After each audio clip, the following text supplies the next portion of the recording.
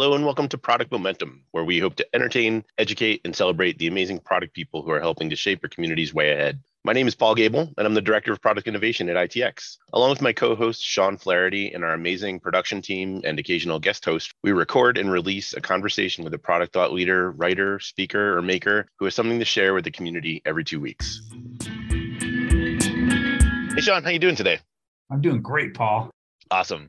I am jazzed up about the conversation we just had with Dr. Nesreen Shanghel. She had a ton of experience in the product space, and I think it was emblematic of how many product managers find themselves in a career in products coming from somewhere adjacent, just the anthropology of how people find themselves in this career that we call product management. It's wild, right? What were some of your key takeaways?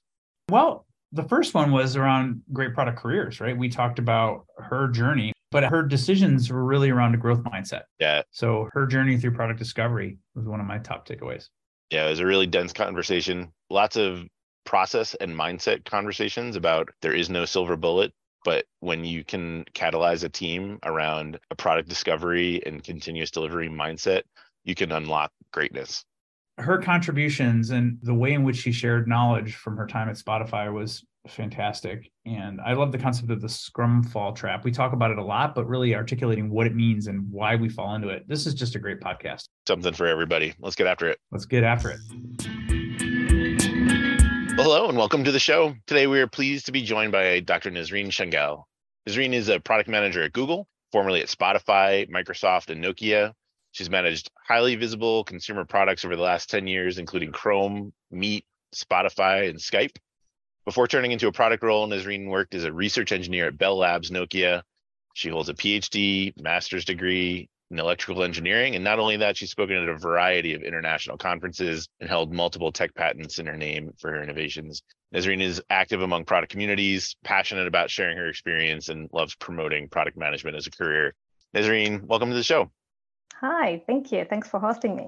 Yeah. So just to kick us off, your product journey has taken you down a really amazing path. Lots of amazing, innovative names in your resume, from Skype to Spotify and now at Google. How much unlearning, I'm curious to know, did you have to do between those big organizations as steps in your career compared to how much of your experience translated one-to-one as you grew throughout your career? Sure. So actually, let me start with the beginning. When I changed a job for the very first time, it was so hard, both mentally and physically, like accepting to get out of your comfortable quotidian and getting to prepare interviews for something that you completely don't know was terrifying. But at the same time, it was very exciting because in my case, it was fully driven by curiosity and by my personal motivation for unlocking and extending new knowledge. So to be specific about this question, a successful change is very rewarding. So what kept me doing it again is the fact that it's very rewarding. Of course, you get the chance to significantly increase and enlarge your network in a very strategic way. You also increase your skills, your learning capability, and you validate to the world your ability to learn and to know new skills. But I would say the most interesting part of changing jobs is you get more references. So you compare your present to the past, and you get to know more what you want to do more of and what you want to do less of. But at the same time, a successful change has to come with some rules or some costs. So I would say the very first rule in my case is, of course, let's say it has to have a meaningful continuation. You can't just hop from a job to another. So in my case, I'm expert in media. So I was trying to change companies, but within the same domain, like Skype, Spotify, Google Meets. So that's something that you could value when you move from a job to another. The second thing is, of course, it's about the good start. If you want to have a good transition, it's very important to get a great quarter start. So in my case, I was fortunate enough to get to know a very interesting book. It's called The First 60 Days, I think. It's an amazing book because it gives you good tips on how you could validate those first 60 days to set yourself for success, like finding alliances or gaining trust of your team, etc. And the third bullet that I want to highlight for successful job change is, of course, no hopping. But what I mean by no hopping is that you're not supposed to change job within a year or two. So in my specific case, I'd never been less than 4 years, like either Nokia, Microsoft, Spotify, and now I'm currently at Google. And the reason is because it's very important to value what you learn. So most of the time, the first year is about learning, the second year is about productivity, and the third, fourth are more about promotion and validating what you already acquired. So jumping, let's say, less than 2 years, most of the time is not an interesting career change. If I could pull on that thread a little more, what is the decision structure that you're using to determine where you're going to go next? Yeah, a lot of it is driven by the network itself that I gain it to extend. Like, for example, I get offers, I get to learn what the offer is about, what will be the benefit compared to what I have today. Is it going to let me gain more knowledge or let me learn more skills? So most of them has been offered, not me being looking for them. Let's be honest about that. And then the motivation is, of course, sometimes driven by the feeling of being bored. This is very personal. I'm not saying that everyone will feel bored after 3 or 4 years within the same career or the same role, but usually most of the time after validating those 3 first years and getting to the level of productivity I want to achieve, I'm very motivated about getting something new. And if I'm not able to get that something new within the same organization, I will definitely explore outside my organization. Great. So I think the profound thing there is that for you, and I think this is the case for most product people that have been successful that I've come across, it's about the learning. Yes. Continuously learning and growing and finding opportunities, not just for yourself, but for your ability to contribute to others growing and learning. I think, as I mentioned earlier, the first year is so rewarding in learning that you very quickly miss it. So when you get to your third, fourth year within the same company, you miss that very intense learning experience within the first year. And I was looking forward to renew it every time. Yeah, you use the word learning at least a half dozen times in your answer. And I think that comes through clearly. The talks that you've given, you are clearly passionate about leveling up the community as a whole and helping others both break into the product management path as well as grow and level up the careers of those already in it. Can you tell us a bit about how you just came to be such a natural teacher, whether it's something that you sought out or just an innate drive? What about this practice of helping others around you is important to you? I think this comes from my background. So I started my career in research, as you already mentioned. So 15 years ago, I used to be a research engineer. And as a researcher, the work actually consists into being active within the research community. It's actually part of the work. It's not like an extra work. So it's about innovating and sharing your innovation to the community to get feedback and to learn. So the learning aspect or expertise that I have comes from the fact that I've been in research for quite some time. And during my 5 years as a researcher, I published like 18 research papers. I've been into international conferences many times, and that was just part of my regular job. When I moved role and I quit the research to become like a PM role, being active in the PM community was not part of my regular job. It was not mandatory. I was so much focusing on learning PM skills by myself that for 7 years after quitting the research field, I never gave any talk. I never been part in the PM community. And it was until a day where I was reached out by my engineer school, and they just asked me if it's okay to come and present what's the PM role for the student within their student forum. Well, it was an easy ask, so I did it, but I also enjoyed it a lot. And it just immersed me back into that sharing and presenting area that I used to enjoy a lot. So I did it a couple of times. I presented PM role in many universities, like in France and in Sweden, and things went super fast. Like by doing that, by being active in the community, I was reached out by a lot of events to give talks in conferences, podcasts, of course, as today, participate in blogs, and I actually value it a lot now that I'm becoming like extremely active. I try to be as I can because it's also in parallel with the PM regular work, but it's so rewarding from a learning perspective, as I said earlier, but also now I value a lot the networking part of these community participation. So it's very rewarding. I have one more follow-up on that because you talked about this almost serendipity event where your university reached out and it catalyzed you into this public speaking career. Did public speaking come naturally to you, or was it something that you had to overcome? It seems like there was a moment in time when you felt like you were just growing yourself internally. And then there was a catalyzing event when you were asked to come speak. And then you really started to grow your public speaking career over the course of the pandemic. What did you learn about yourself and what it's like to be a speaker in the space? Yeah, it's very interesting because one piece that I wanted also to share here is that the beginning of my second phase of public speaking came exactly at the same time of the beginning of the pandemic. So at that time, most of the events and conferences went virtual. And that for me was a very big bonus, a very interesting point, because in order to get back to the stage and get back to the public speaking, it's a lot of effort.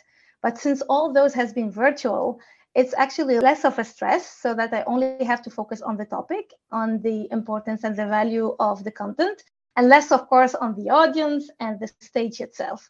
So I think it's a series of coincidence and serendipity, as you mentioned, that make my comeback to the community easier for me.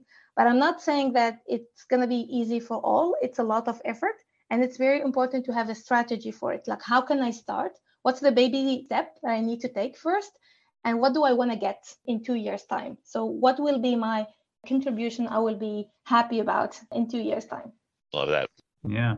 So along the same theme of learning in terms of the people that you surround yourself with and your own personal learning and growth, Paul and I are particularly intrigued by your time at Spotify. So I'm going to ask a couple questions along those lines. Like, one thing that Spotify is known for is sort of their emphasis on iteration, making fast mistakes, and really autonomous teams, like giving people the ability to learn and grow like on their own. And we're curious, how much change management, curation of the Spotify framework was done purposefully, or how much of it was like truly democratic experimentation with process? How did that unfold while you were there? Yeah, absolutely. In my opinion, and that's my opinion, I don't think there is such a Spotify framework as we call it now. It's more as principles and value. So people working at Spotify really work and live by the principle and value of the company. And by the way, there is a famous quote by Daniel Ek, like the founder of Spotify. He said that we aim to make mistakes faster than anyone else. And during my time at Spotify, we really worked and executed by the fail fast principle. Let me give some example and share some of what we have been during that time. So I've been at Spotify for about 4 years, and fail fast for me during that time means taking risk, but not taking risk like randomly. We have to plan. We have a very clear plan to validate that risk. It's very important to validate it early as well through regular and very fast feedback from the end user. So that's also part of the iterative process. So iteration is not about using Scrum or Kanban or any of the specific agile methodology. Iteration is about being able to stop, you inspect, and you adjust. And the adjustment is going to be based on user feedback. And most importantly, it should be evaluating your initial hypothesis. Because sometimes we stop, inspect the solution, and continue to improve it. And sometimes people miss the step of getting back to your initial hypothesis and ask yourself, was it the right hypothesis, or should I just pivot to a new direction? By the way, something that surprised me a lot during my Spotify time is when I joined, like all squads has been using and operating differently. Like they have been using different methods. Some are using Scrum, others are using Kanban, others are using like XP, like extreme programming. And at the same time, some are using physical board for the daily, some are using Jira, Trello, or just like a spreadsheet. What matters really is that the team define the right way that work best to the team.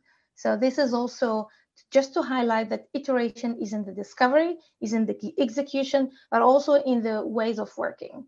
So this is just to give you some answer regarding this methodology or these principles and value that everyone has been living with. I have one follow-up because I think that summarizes really clearly almost the whole body of work that you've been putting together in your talks and what you've been sharing, that delivering value is not a process per se. It's a mindset of the team. It's not something that you can plug in or find a silver bullet and solve all your problems. Talking back to your research roots. You have a clear connection to the people on the other side of the problem that you're solving. And that value delivery isn't just a framework that you can install. It's a continual mindset that you have to cultivate and grow within a team. Is that fair to say? Absolutely. I agree with you. There's no perfect process. It's absolutely not a process. It's more of a techniques. And also it's about being aware not to forget what the problem is, what to solve, and fall in love more with the problem than the solution, as we say. But maybe I can share some of the techniques and the things that has been extremely helpful throughout my PM career to build like successful product. The very important thing that I kept doing for many years is having a very clear discovery roadmap. Sometimes we end up having like one roadmap that emphasizes everything, and we don't know exactly what's the execution roadmap, what's the discovery roadmap. The importance of having a discovery roadmap versus an execution roadmap is that it's not going to be a list of solutions. The discovery roadmap, in my case, is more a list of problems. What do we want to solve? Because we haven't reached the solution discussion yet. Is it really a problem? Is it something we should solve for?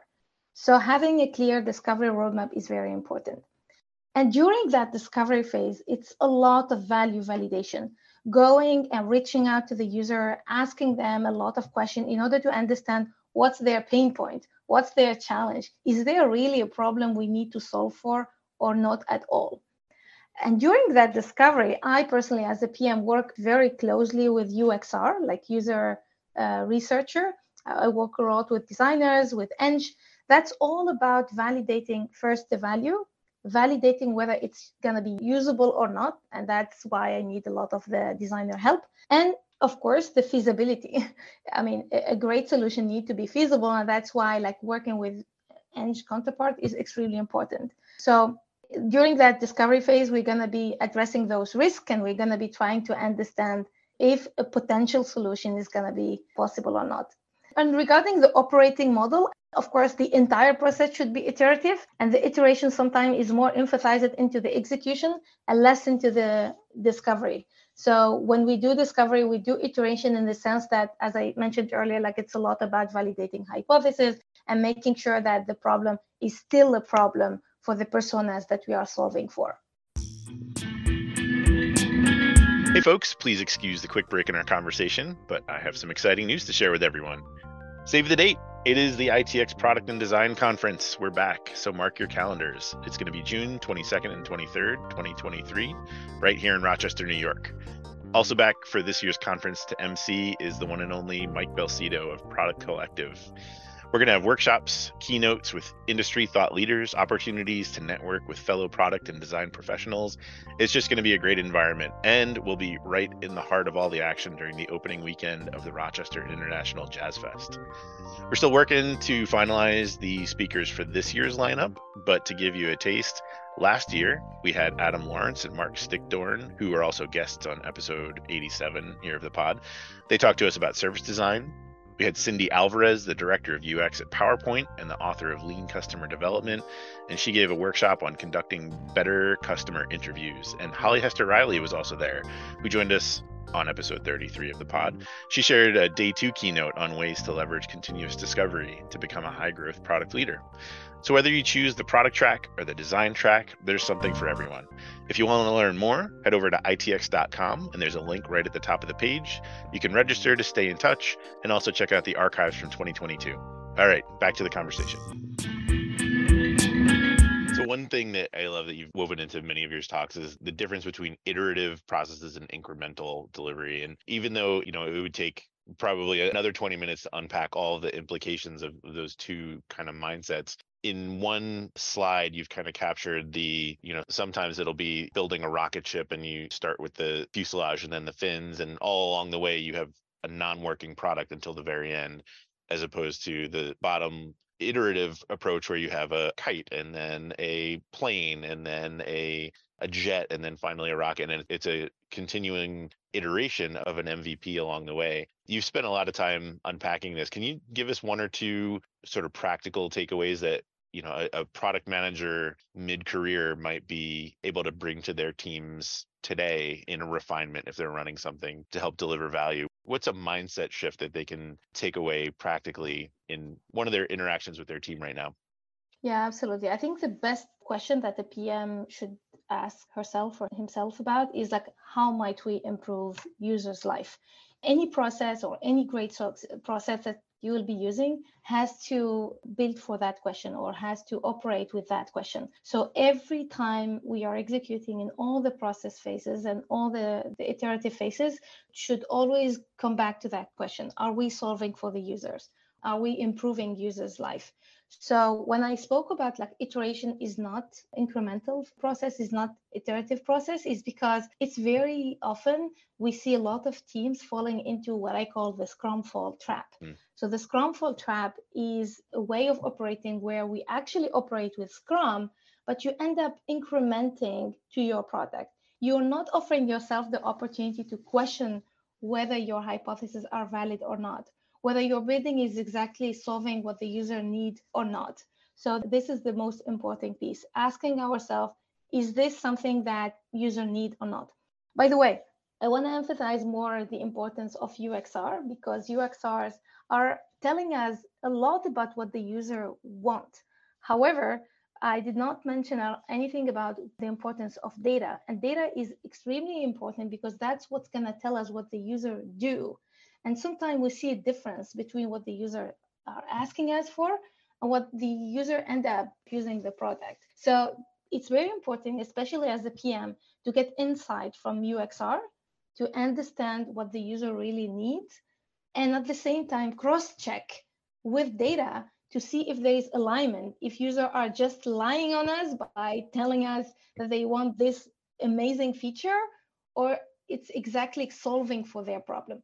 So the best way to cross-check and check the value you're bringing is to have alignment between what the user wants and what the user do. Love that. Excellent. All right. So we're coming close to the end of our time together, and I've been collecting sort of takeaways for the audience because my job is to extract as much as we possibly can from your beautiful mind and making it useful to our audience. So I've got some things I've captured. I'll do a couple and then I'll give you a chance to reflect. Sound good? Absolutely. Awesome. So the first thing I captured is that great product careers are really built around a growth mindset, not just your own personal growth, but also your ability to contribute to the growth of others and being part of a community that's really, truly, authentically committed to shared growth and learning. The second was, in your time at Spotify, all squads actually use different tools and processes. It's less about the process and more about having shared principles like fail fast. So the third thing is about constantly reevaluating your hypotheses. And I love the little moniker there. I don't know if that came from Spotify, but stop, inspect, adjust, so that you make sure that you're asking the right questions, really.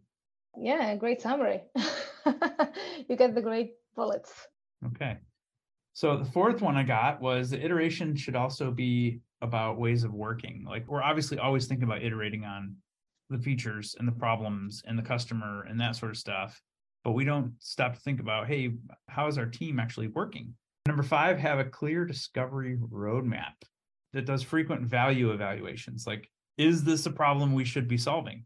I've seen a lot of teams fall into that trap of just building what we're told to build, or, taking this piece and iterating on a feature, but is this feature even valuable to the customer? Number 6, what will improve the user's life? I just love that question. I mean, I fully agree with the summary you're coming up with.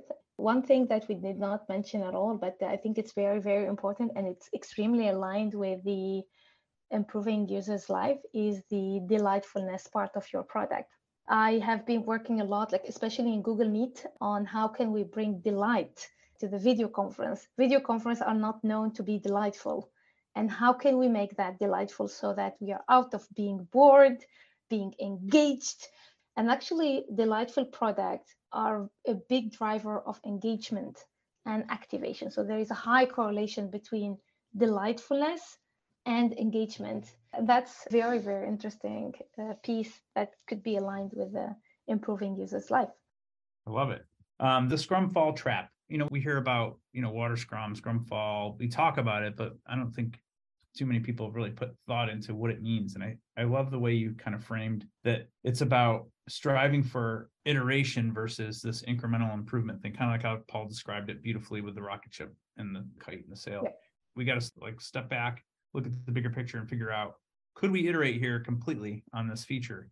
Which really goes back to the earlier point about always be testing your hypotheses. So I love that.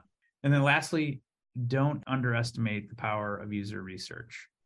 Like, you got to have a practice that's evolving around really asking the hard questions and getting out there and observing, what customers actually care and say and feel. So yeah, I mean, not everyone has the luxury of having UXR, like a user researcher. I do, and I really value a lot that luxury. That's why, like, we're working very, very close. Like, I think UXR and PM need to work like hands in hands. We do our planning together. We do our discovery roadmap together.